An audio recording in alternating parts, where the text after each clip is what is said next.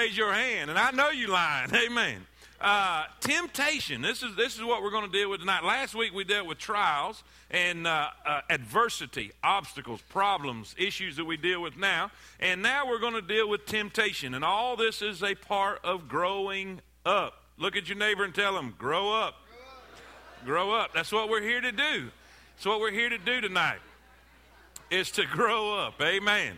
All right. James chapter number 1. James chapter number 1. If you need a lesson, raise your hand. If you need a lesson, you forgot to get a lesson, all right. We've got several over here. Brother Doyle, we've got several on this side. Raise it real high. Raise it real high because we can't see you with everybody standing up. Raise it real high. And if you've got a seat by you, wave your hand. You've got still folks looking for a seat. All right. Way up here, Otis. Anybody on this side need a lesson? Anybody on this side need a lesson? All right. Right here in the back. All right. Several on this side over here. I think we missed somebody right here. Who? Daniel, can you get a lesson? I think we had a hand right back here. All right. All right. Isn't it good to be saved? Amen. Isn't it good to have heat in the tent? Now listen, you need to go tell all your friends and family we got heat in the tent because they didn't think we did. Amen? It is good to be here tonight. Verse number 12, James chapter number 1 and verse number 12. If you found your spot, say amen. Amen. Blessed, now remember that word blessed means happy. It means happy. Blessed is the man that endureth temptation. For when he is tried, he shall receive the crown of life, which the Lord hath promised to them that love him. Let no man say when he is tempted, I am tempted of God. For God cannot be tempted with evil, neither tempteth he any man. But every man is tempted when he is drawn away of his own lust and enticed. Then when lust hath conceived, it bringeth forth sin. And when it is finished, bringeth forth death. Do not err, my beloved brethren. Every good gift and every perfect gift is from above, and cometh down from the Father of lights, with whom is no variableness, neither shadow of turning. Of his own will he begat us with the word of truth, that we should be a kind of first fruits of his creatures. Church, say amen. Amen. Father, please help us now. Bless us. Use your word to make us stronger, to help us grow in our faith, and to grow up and become mature soldiers of the cross. And Lord, we'll thank you for it in Jesus' name. Amen. Amen. You may be seated. Y'all have heard me give this illustration tons of time. Mama was walking by the pantry and she heard the cookie jar rustling. And she said, Johnny, where are you at? He said, in the pantry. Said, Johnny, what are you doing in the pantry? He said, I'm fighting temptation. Amen.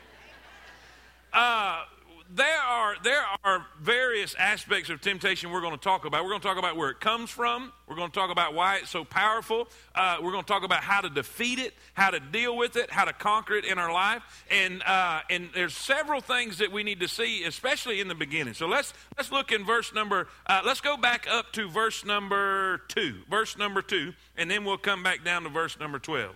Are you there? Say amen. My brethren, count it all joy when you fall into divers temptations, knowing this, that the trying of your faith worketh patience. All right? So this is the same English word we're looking at, temptations, but it's in a different way. And we're going to let the Bible define itself, okay? We're going to look at that and then go back and look at verse number 12. So one is a trial or a test, if you will, and the other is a temptation. In other words, an enticement to sin. Verse number 12. Blessed is the man that endureth temptation, for when he is tried, tested, he shall receive the crown of life which the Lord hath promised to them that love him. Now he goes to define what he's talking about. Let no man say when he is tempted, I am tempted of God, for God cannot be tempted with evil, neither tempteth he any man. All right? Now here's what I want you to see. Number one, here's some principles or truths of temptation that we need to get. First, we need to see the reality that's presented.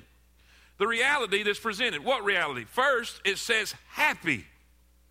Happy. I put that point there for a reason. I mean, it's a small point, but it's an important point. Too many people have this idea that the Christian life is only to be endured. we've got to struggle through it. We got to fight through it. We got to grit our teeth and hold on. We're going to have trials, and we're going to have temptations. We're going to have obstacles, and we're going to have fights, and we're going to have all this stuff going on, and the Christian just has to bear down, buckle down, and suffer through it, and after we've suffered all this time, then we'll get glory in heaven. That's not what he's saying. He said, happy, blessed is the man that endureth temptation. What does that mean? We can have happiness and joy even in the midst of trials and temptations. We can have the ability to be fulfilled. We can have the ability to be happy. We can have the ability to be joyful even in the midst of difficult circumstances. Somebody say amen. All right. The reality that's presented. He said, happy is the man that endureth temptation, who is going through this and going through it in a strong manner. All right. And here's a really important truth. Not only the reality that's presented, but I want you to see the roles that are played. The roles that are played. We see the same word, but according to the Bible, it's defined differently. In verse number 2, he said, my brethren, count it all joy when you fall into divers temptations, knowing this, that the trying of your faith, he defines what he's talking about. Verse number 3 defines number 2. If that makes sense, say amen. When he says divers temptations, he says, let me explain what those are. The trying of your faith, or the testing of your faith. But then in verse number 12, blessed is the man that endureth temptation. All right, it's the same English word, but then verse 13, just like verse 3 defines verse 2, verse 13 defines verse 12. All right, he says, let no man say when he is tempted, I am tempted of God, for God cannot be tempted with evil. You see, there's two different things here. Now, here's what I want you to write down. Number one, Satan tempts. T-E-M-P-T-S. Tempts. Satan, his role in our life, he's the tempter. The Bible says in Job 1:7, and the Lord said unto Satan, whence comest thou? Then Satan answered the Lord and said, from going to and fro in the earth, and from walking up and down in it. How many of y'all know Satan will get in your business? Amen. Matthew 4:1. Then was Jesus led up of the Spirit into the wilderness to be of the devil. Of who? The devil. All right. In verse 3, and when the tempter, when he came to Jesus. Now look in 1 Thessalonians 3:5.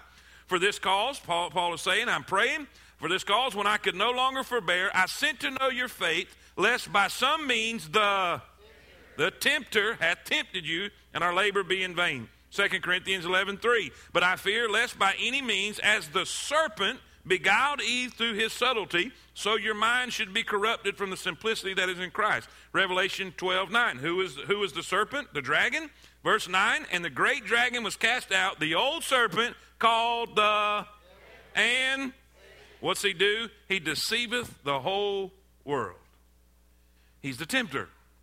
All right? You have two things here. All right? We have the tempter. Satan tempts. Then write this down. Number 2, God tests. God tests. So in your life, in your process of maturity, in the process that God allows you to go through to mature you, to develop you, to grow you in your faith and in your walk with him, he allows two things to go on. Two people are operating in your life, Satan and the Lord. Satan and the Lord.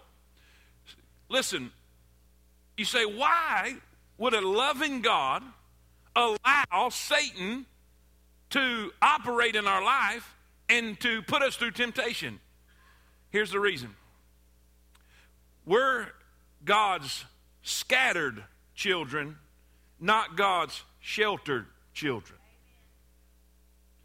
If he sheltered us in every way, we'd never grow. So there's two things operating, two forces operating. Satan tempting and God testing. Your whole life, Satan's going to tempt you. Your whole life, God's going to test you. Your whole walk, Satan's going to tempt you and God's going to test you. Are y'all with me? Say amen. Look what the Bible says. 1 Peter chapter 1, Verse 6, wherein ye greatly rejoice, though now for a season, if need be, ye are in heaviness through manifold temptations, manifold testing, manifold trials, manifold, verse 7, that the trial of your faith, being much more precious than of gold that perisheth, though it be tried with fire, might be found unto praise and honor and glory at the appearing of Jesus Christ. What Job 23, verse 10, what does it say? But he knoweth the way that I take, when he hath, I shall come forth as. So, here's the deal. Here's the deal. You need to get this. You need to get this. This is really important. Sometimes when we're tempted to do evil, God gets the blame. Why is God doing this to me? It may not be God doing this at all. Matter of fact, if it's evil, if it's tempting you, enticing you to do evil, it's not God. Because according to this verse, he cannot be tempted with evil, neither will he tempt any man with evil. If that makes sense, say amen. Amen. So we know when the testing to believe and to trust and to faith and to depend on him, that's God. When it's an enticement to do evil, that's Satan. You got to understand these two forces are at work all the time in your life. All the time. I read a verse that really just stood out. It says that when, how many of y'all remember when Jesus, when he came to this earth before he began his earthly ministry, that he was in the wilderness and he fasted 40 days and then came the tempter. And y'all know what he did. He tempted him 3 times, and we'll talk about that here in a minute. And Jesus defeated him with the word, amen. It is written, it is written, it is written. He defeated him with the word. And then this is the thing that really stuck out to me. It says, then the devil, he departed for a season. Season. In other words, you may defeat him today, but you're going to have to see him again tomorrow. And you may overcome that issue, but don't think it's a done deal. Don't think that I've got victory over this, and he won't never tempt me. No. For a season. A season. That means we need to always be ready. We need to always be prepared. Be instant in season and out of season. Amen? All right, now, the principle of temptation. Number two, I want you to see this. The process. The process. How does this work? How is it so effective? I mean, when the devil comes to tempt us, how is he so good at what he does? And it's not necessarily that he is so good at what he does. It's just what we have on the inside. Now watch what it says. Watch what it says in verse number 13. Are y'all with me? Say amen. Amen. Let no man say when he is tempted, I am tempted of God. So if God's not doing it, we know Satan is. For God cannot be tempted with evil, neither tempteth he any man. Now here, watch this. But every man is tempted when he is drawn away of his own, what's that word? Lust, and enticed. Then when lust hath conceived, it bringeth forth sin, and sin, when it is finished, bringeth forth death. Now, we can look at sin across the board. Any sin ever committed, we're going to see what process took place.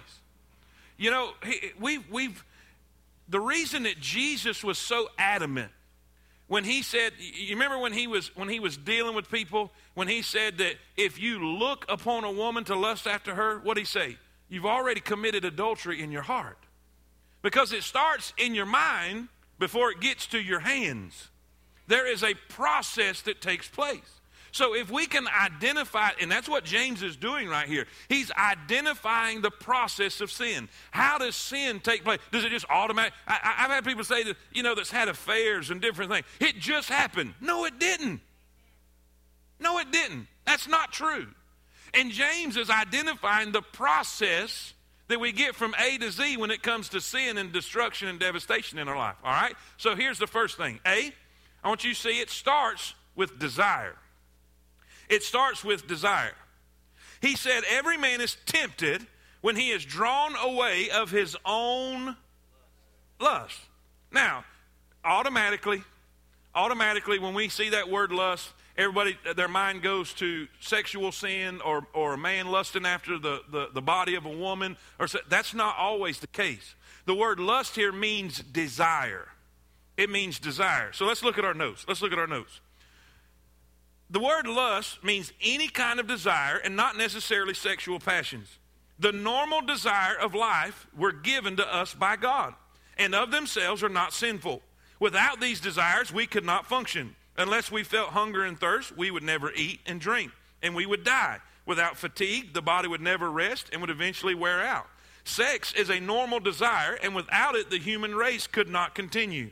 It is when we want to satisfy these desires in a way outside of God's will that we get into trouble. Eating is normal. Say amen. Amen. But it's when it becomes gluttony.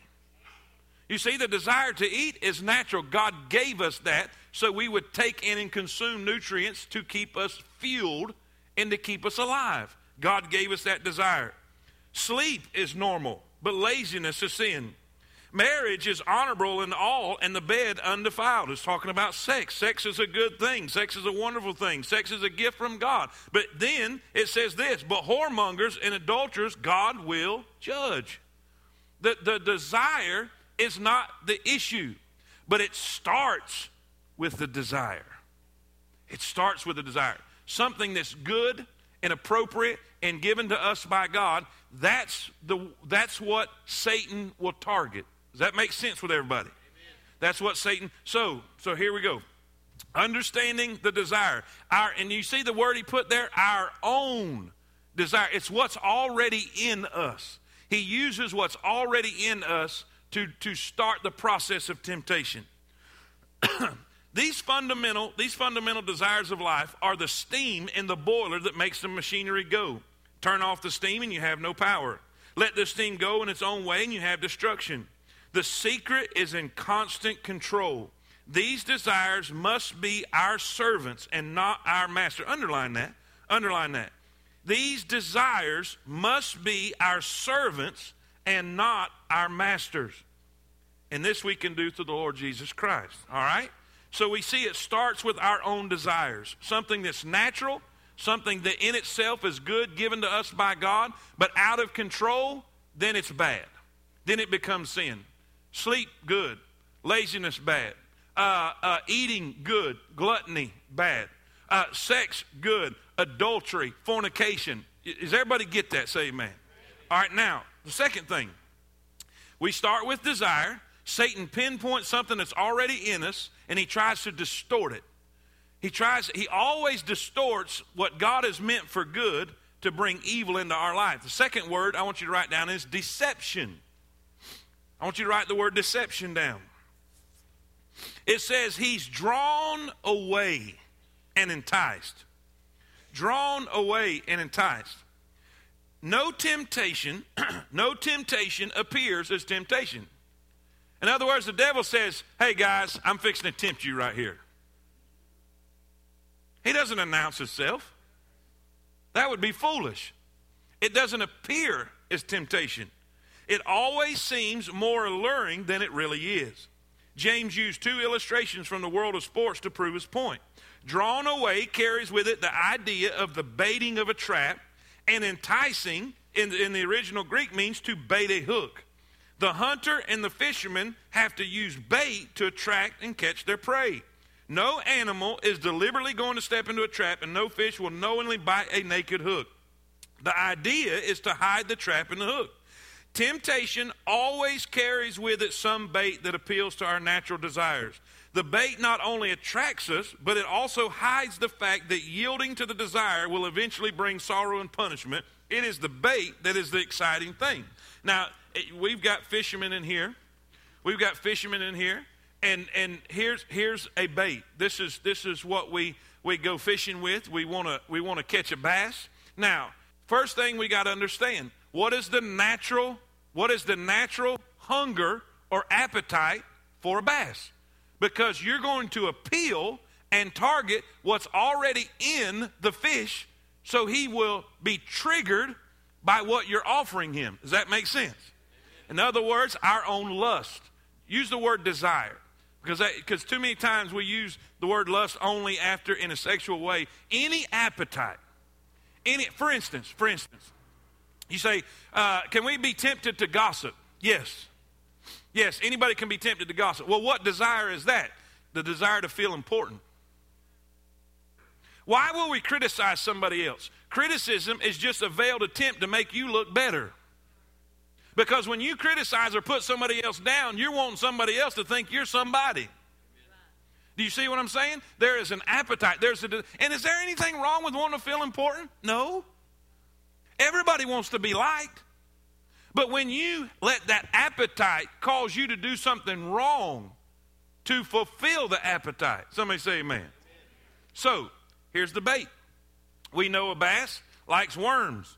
A bass will eat snakes. A bass will eat things that this resembles. So, we're gonna entice it with something we know that it has a natural appetite for.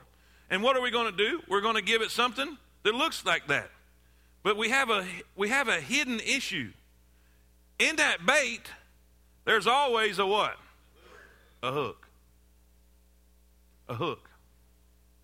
But see, Satan doesn't give you the hook. Satan will tell you this bud's for you and you need a Budweiser to be happy. But he won't tell you about the cirrhosis of the liver. He won't tell you about the car wrapped around a telephone pole because of a drunk driver. He won't tell you about a whole family being killed because a teenage drunk driver had too much to drink and ran them over and destroyed a whole family. He won't never reveal the hook. But he'll sure throw that bait out there. And he'll deceive. He did it in the very beginning with Eve. God said you can have anything you want. Anything, every tree, every piece of fruit, everything in his garden. You can have everything but one tree. The tree, the knowledge of good and evil. Y'all with me? Say amen. And they was good with it. They was good with it. Till the tempter came. Till the tempter came. How many of y'all know in the Bible where it says that the Lord, we have a high priest who was tempted as we are. He was in all points tempted. How many of y'all know what I'm saying? Amen.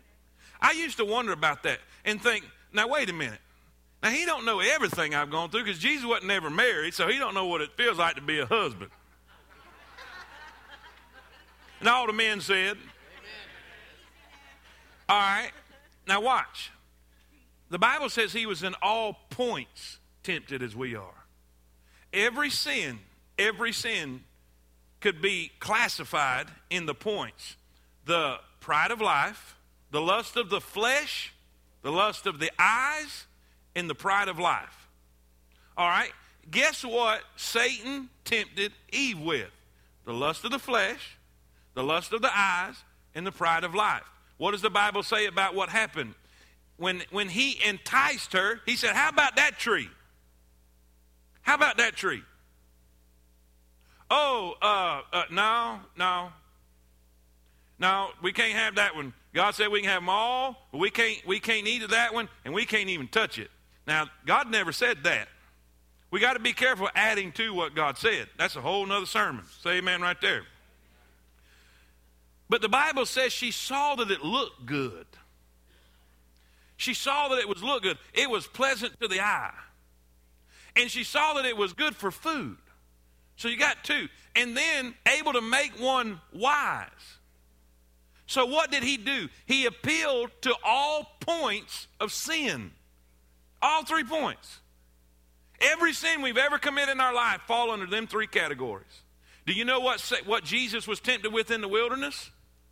The lust of the eyes, the lust of the flesh, and the pride of life. All 3. So he was in all points tempted as we are. So what did Satan do? He appealed to an appetite. He appealed to the desires she already had, and he deceived her. God said this. He said, You know what Satan will tell you? Nobody will know. Nobody will find out. Hey, it's just a little deal. It's no big issue. It's not going to matter. Let me tell you something. Sin is a big issue. Because what happens is we have an appetite that's natural and good and okay. But Satan knows how to deceive and trick and put it in a way for us to use the appetite wrong. So the deception comes in. Satan deceived Eve. Satan's deceived us on many, many bases. All right? But he appeals to that natural desire. C, then we find disobedience. When lust hath conceived. All right? There's one thing to be tempted. There's another thing to be deceived. But still, it's a matter of your will. Watch. Watch what it says. We have moved from emotions. That's our desire. That's that appetite. And the intellect. We start thinking about it. We start thinking about the deception. The Bible classifies the devil as a tempter, but it also classifies him as a liar. Y'all with me? Amen. That is why Jesus used the word of God to defeat him. Every temptation that he faced, he said, it is written. How do you defeat a lie? With the truth. Okay, so here Satan is. He uses a lie. God only knows, he told Eve, God only knows that when you eat this fruit, you're going to be smart as he is. That's all. Ain't no big deal. You're not going to die. He starts feeding a lie. And see, we have natural appetites. Then we are drawn away. The hook has been baited and we are being enticed. And then we're going to be lied to. We're going to be deceived. Just like Eve. Now, we go from the emotions, that's our lusts, our desires, the intellect, that's being deceived by the devil, to the will. Say that with me. To the will. James changed the picture from hunting and fishing to the birth of a baby. Desire conceives a method for taking the bait. The will approves and acts, and the result is sin. Whether we feel it or not, we are hooked and trapped. The baby is born, and just wait until it matures. You see, a lot of people that sin, initially we don't see anything. And we think we've got it made. We think it's great, it's okay, it's wonderful. But that baby's going to grow up. David found out he couldn't hide it. All through the Bible, you find the repercussions of sin. And in some situations, it did not happen immediately. And when it doesn't happen immediately, sometimes it emboldens us to sin even more. And then it makes it even worse. Now watch. Our will. Christian living is a matter of the will, not the feelings. Underline that. Underline that. Christian living is a matter of the will, not the feelings. I often hear believers say this: I don't feel like reading the Bible. I don't feel like going to Bible study. Children operate on the basis of feeling, but adults operate on the basis of, you know what?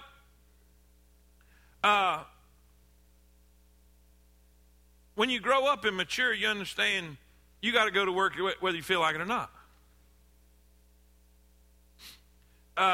You got to go to work whether you like it or not.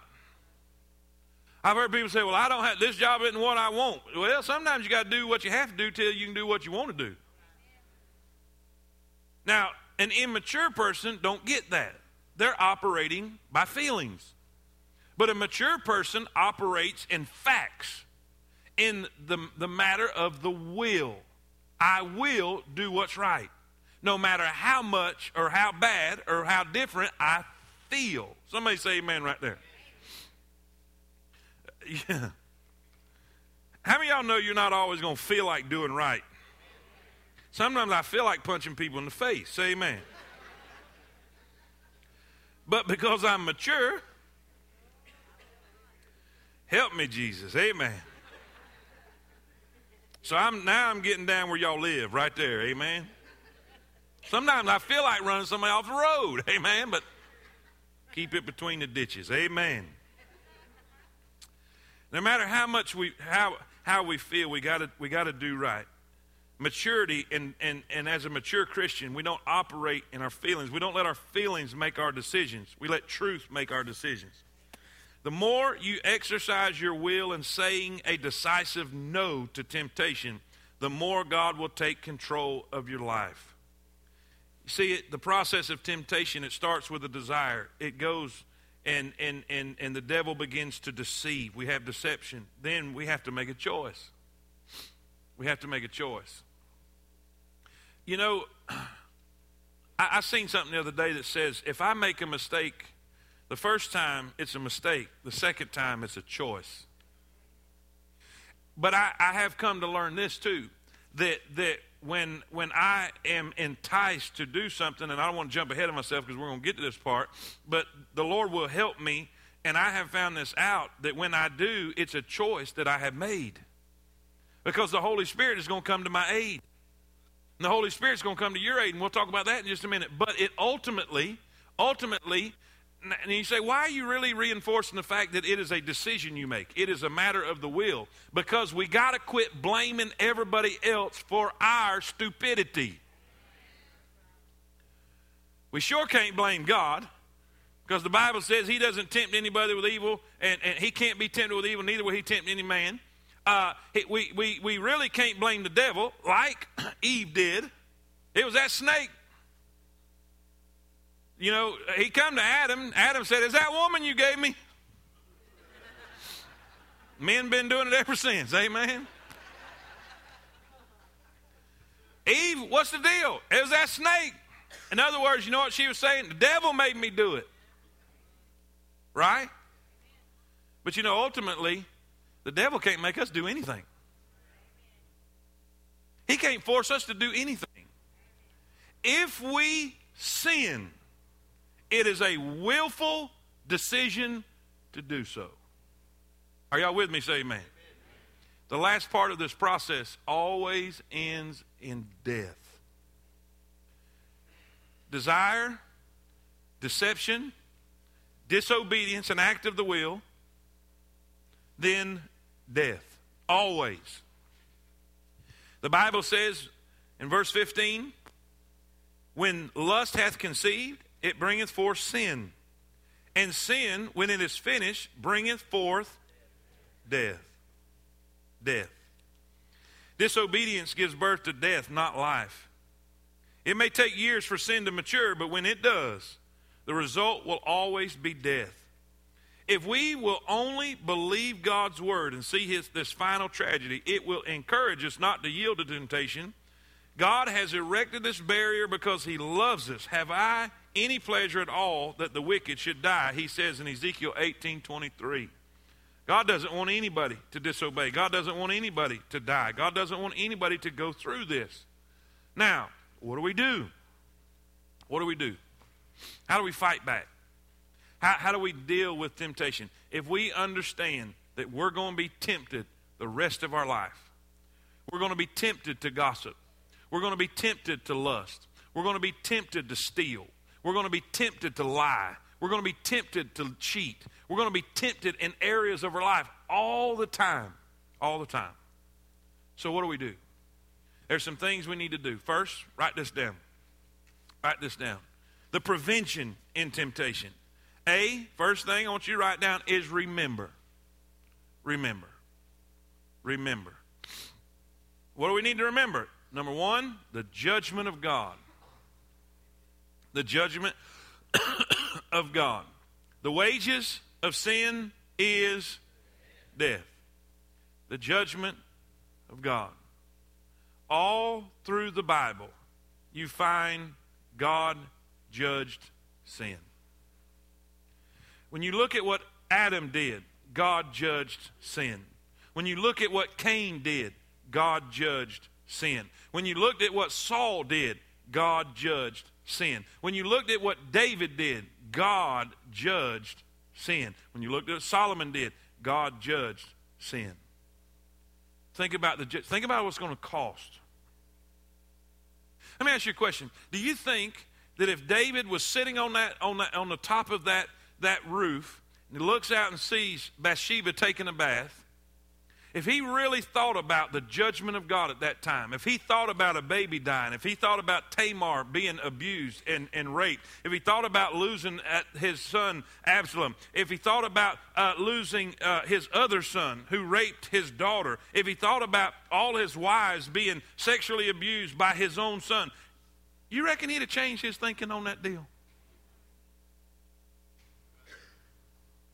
Think about what it's going to cost. I saw a billboard. I saw a billboard in Birmingham. I was going through Birmingham, and it was this young kid sitting there with tears coming down his face. And he was sitting there, and the billboard was about crime. And this little boy's older brother went to prison. And the basis of the billboard, I don't remember exactly what it said, was that you're not the only one paying for your crime. And man, I saw that, and I was like, wow, what if we just started thinking? What if we just started thinking, what is this going to do to my family?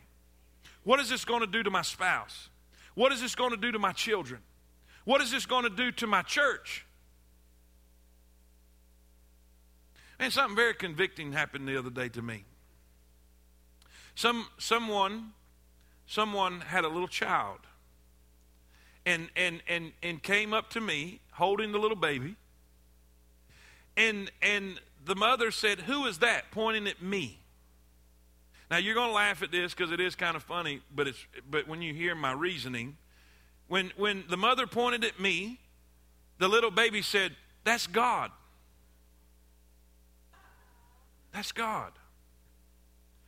Because the baby has heard her whole life, she's coming to whose house? To hear from who? Who's the only one talking?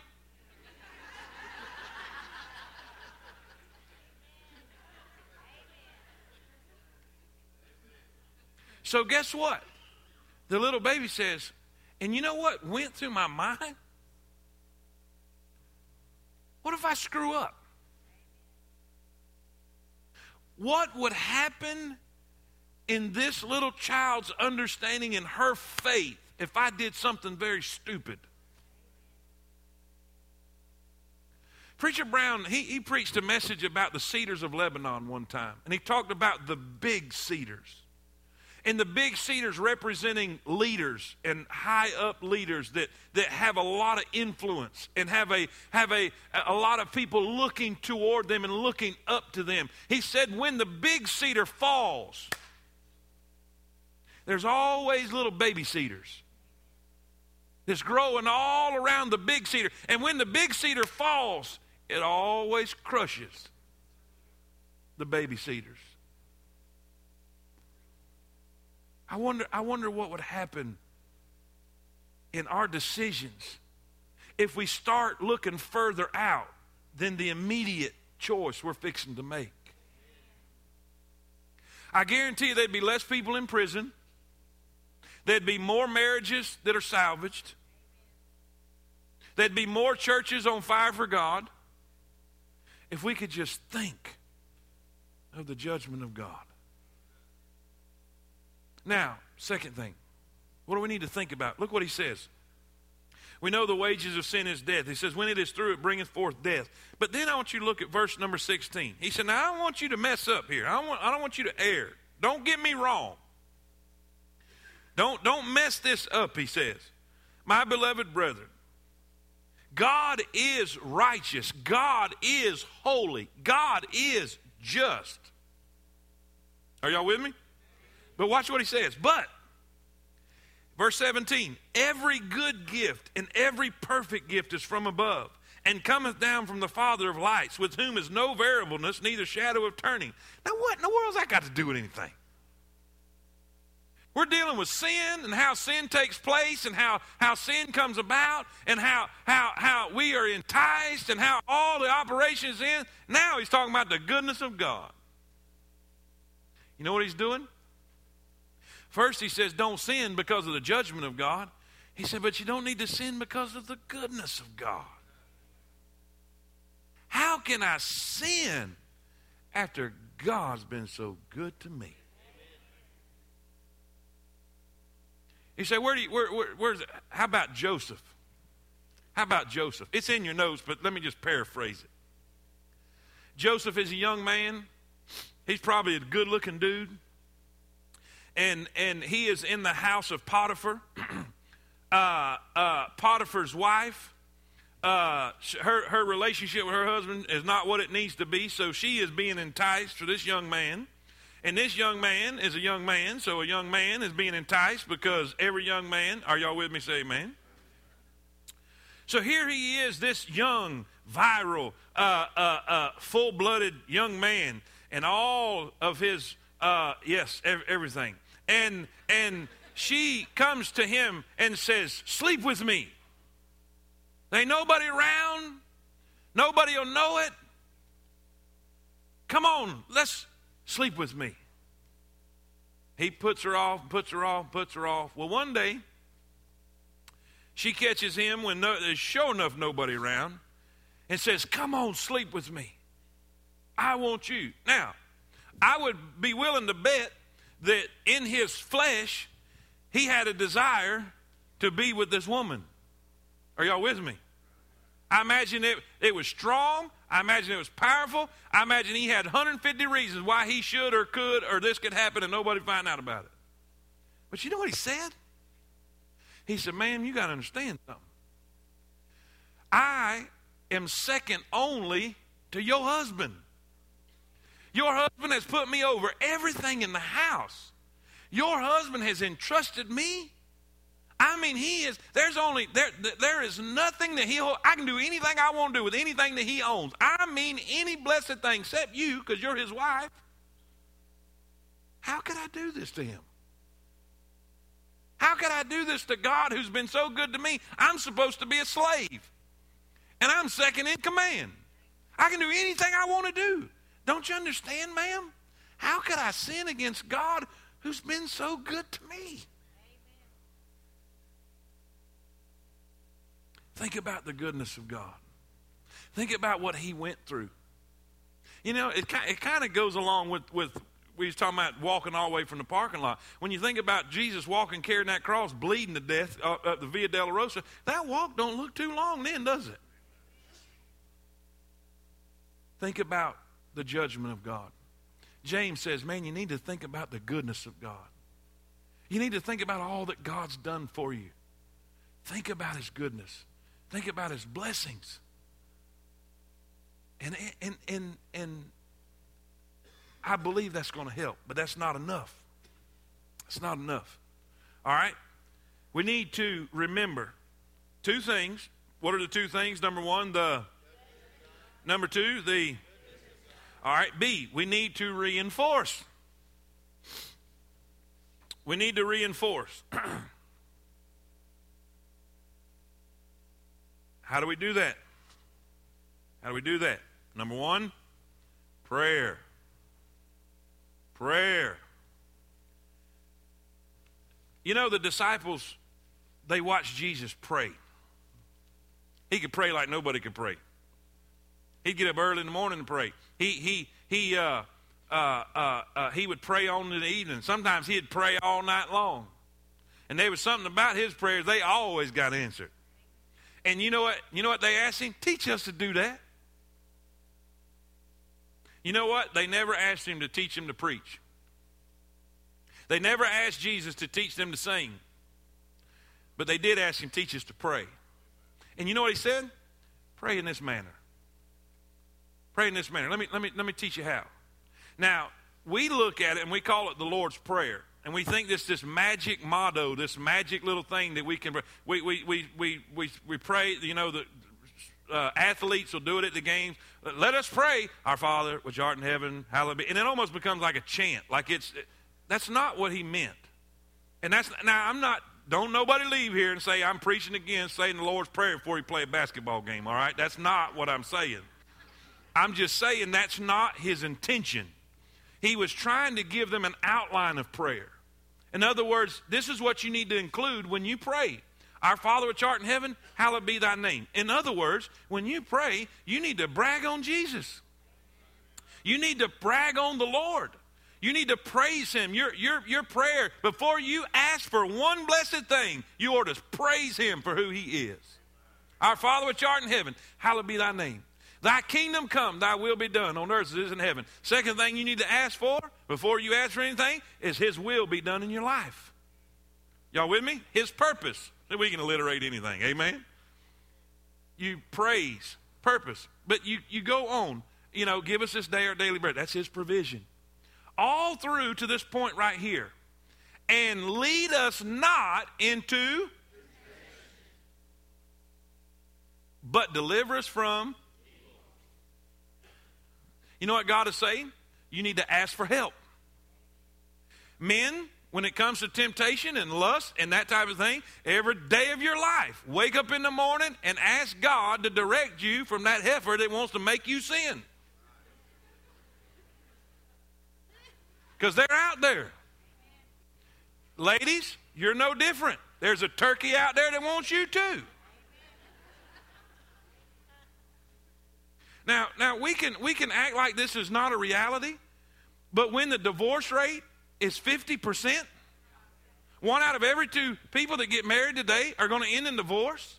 When you see affairs in the workplace, you see affairs in the church house. Listen, we can't act like we got this all together when there's just as many affairs happening in church as happening at the CEO's office. This is real. There are people that want to destroy my marriage. There's people that want to destroy your marriage. So we need to get up every morning and say, God, help me, Jesus. Lead me away from her. Lead me away from him. Lead me away. Deliver me from evil. God said, you have not because you. Do y'all remember the prayer of Jabez? Remember the prayer of Jabez? When he said, enlarge my coast? You remember? What else did he ask for? Does anybody remember? Keep me from evil. Keep me from evil. Don't let me, what is he saying? Don't let me mess up. Don't let me mess up. And you know what the Bible says? And God said, okay.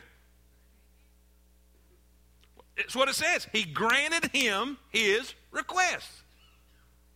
Now I wonder how many people who is on the verge of messing up got up that morning and prayed and spent time with God and said, God, I'm fixing to go out in this world and there is temptation all around me. Lord, please deliver me from that.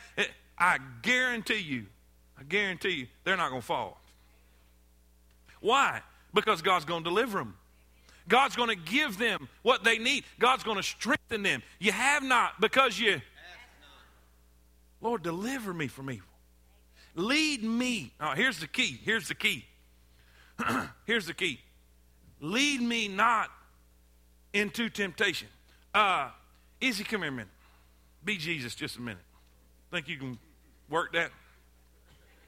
All right. Izzy's going to lead me. Izzy's going to lead me. All right. Izzy, Jesus, sees temptation over here. So what is he going to do? He's going to lead me that way. But here's the key to leading. In order for someone to lead, someone else has got to. Lord, I don't know. Help me. Help me. He said, I am. But you ain't following. Amen? Thank you, Jesus. Good job. Watch. So, we're fighting temptation. We're going to battle. We're going to win against temptation. How are we going to do this? We're going to pray. We're going to pray. God, deliver me from evil. God, lead me not into temptation, but deliver me from evil. Second thing. Write this down. We're going to utilize the Scripture. The Scripture. Turn with me to Luke chapter number 4. Let's see how Jesus did it. How many of y'all would believe he'd be a good example to follow?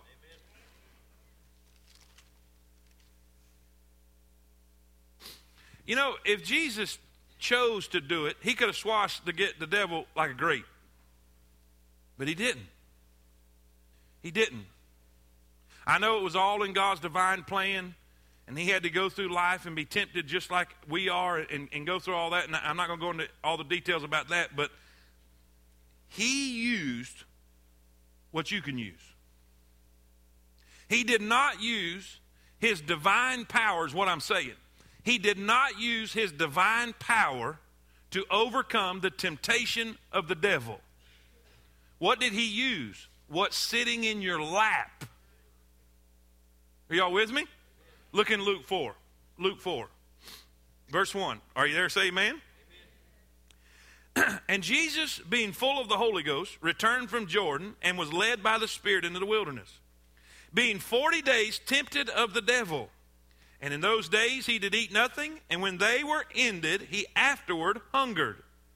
And the devil said unto them, If thou be the Son of God, command the stone that it be made. And that's something. The Bible says Jesus was hungry. You remember, he was all man. Remember? He was all man. He was weary. He rested at the well because he was all man. He got hungry. He got thirsty just like you and me. So in his humanity, he was hungry. You don't eat 40 days, you're going to be hungry. If I don't eat in 40 minutes, I'm hungry. Amen? So here he is, hungry. And isn't it amazing that the devil attacks where he's weak? Don't think that's an accident. Don't think it's an accident that the devil knew where he would be weak. You need to know your weaknesses so you can defend your weaknesses, because that's where the devil is going to attack. You say, can the devil read my mind? No, I don't believe he can read your mind, but he can read your past. And he can know where you failed before, and there's probably a good chance where you failed before, you can fail again. Are y'all with me? So here he is. He says, and let me say this. Let me kind of describe this. The devil was not saying, prove it. Prove it. If you are who you say you are. I don't believe you are. I believe you're an imposter. He knew Jesus. You see, the devil and Jesus have known each other for a long time. Y'all with me? Amen. This statement, if thou be the Son of God, he wasn't saying prove who you are. That's not what he's saying. What he's saying is, man, you're the Son of God. What are you doing starving? You have ability. You can turn these stones into what are you doing hungry? I mean, you're royalty. You know what he's doing? The same thing he did to Eve. Your father must not love you at all. He's holding out on you. You're the prince of heaven and you're starving. You see, he told Eve, God just knows you're going to be as smart as he is. And Eve got this crazy idea that God was holding out on her. You see, she forgot the goodness of God. Do you know why people get messed up and enticed in temptation? Because they think the other side of the fence, the grass is green over there than what they got now. And the bad part is usually it's too late when they find out it ain't. It might be green grass, but it's over the septic tank. Say amen.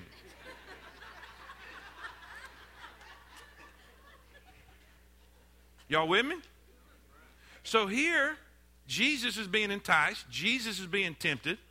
He's attacking his weakness. The devil's really good at what he does. He's one of those points, the lust of the flesh. He said, man, you're hungry. You're hungry. Command that the stone be made bread. And Jesus answered him, saying, 3 words. Okay, all 5 of you. Here we go. Say it with me. 3 words. It's written. It is written. He didn't say, be thou gone. He didn't say, I squash you and my father. He said, it is written. In his temptation, he quoted the Bible. Watch what he says. It is written that man shall not live by bread alone, but by every word that proceedeth out of the mouth of God. And the devil, taking him up into a high mountain, showed him all the kingdoms of the world in a moment of time. And the devil said unto him, all this power will I give thee, and the glory of them, for that is delivered unto me, and to whom. And by the way, he's the God of this world. He's the God of this world. Are y'all with me? He's the God of this world. He said, I will give it to you, but watch. This is something, it's not even in my notes, but God's giving it to me. Pay close attention right here. God the Father promised God the Son, he said, I will make the kingdoms of this world your footstool. In other words, God the Father had already promised God the Son that he would give him the kingdoms of this world. So what was the devil doing? He was offering him a shortcut. He was offering him a shortcut. Gabe, help them understand we're in Bible study, so just keep it down. I need all my 2 minutes left. I got it. Amen. Which that's not going to work. They're not going to listen. Amen. Now here, get this. I got to get my frame of mind back. Here we go. What'd I say last, Jeff? Footstool. He's offering Jesus. He's offering Jesus something that the Father had already promised him, but he's offering a shortcut. You see, God offered it by way of the cross. You cannot wear a crown till you carry the cross. And see, that's why the devil, this is what he's doing with young people today. He's offering the glory and the blessing and the fun and the pleasure of sex, but he's offering them a shortcut.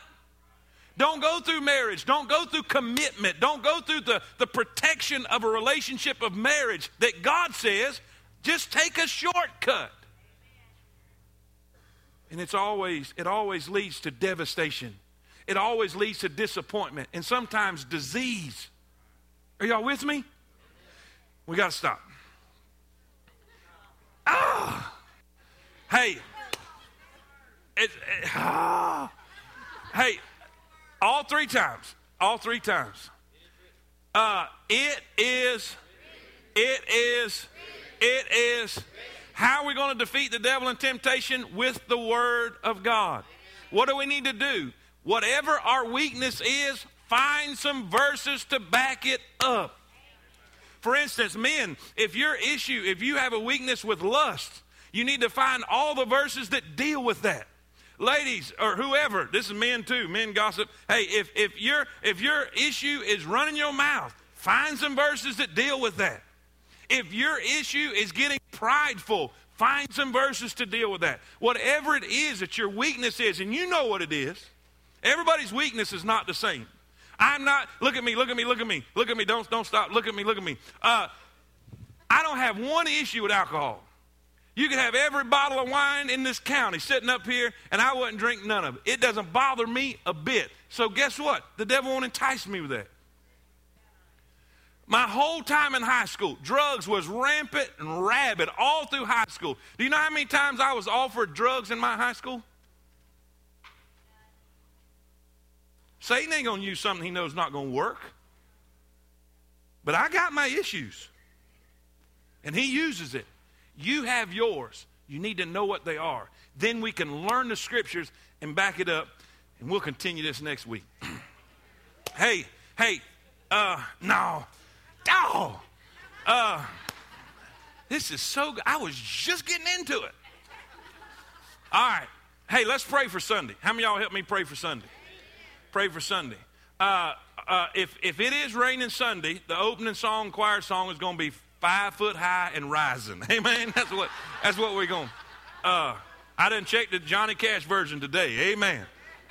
So let's pray. How many of y'all would like to be stronger against temptation? I'm gonna raise both my hands. Hey, I want to pray for you right here, okay? I want to pray that God will touch you and help you, bless your marriages, that God would bless your families and bless your strength, that we could fight temptation in a great way. Amen? Father, thank you, Lord, for your blessings. Thank you, Lord, for your mercy. Lord, help us to fight temptation.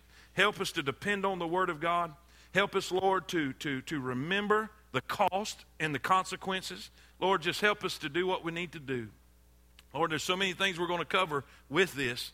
Lord, help us to stay strong and do what you'd have us to do. In Jesus' name. And all God's people said, amen. Good night, everybody.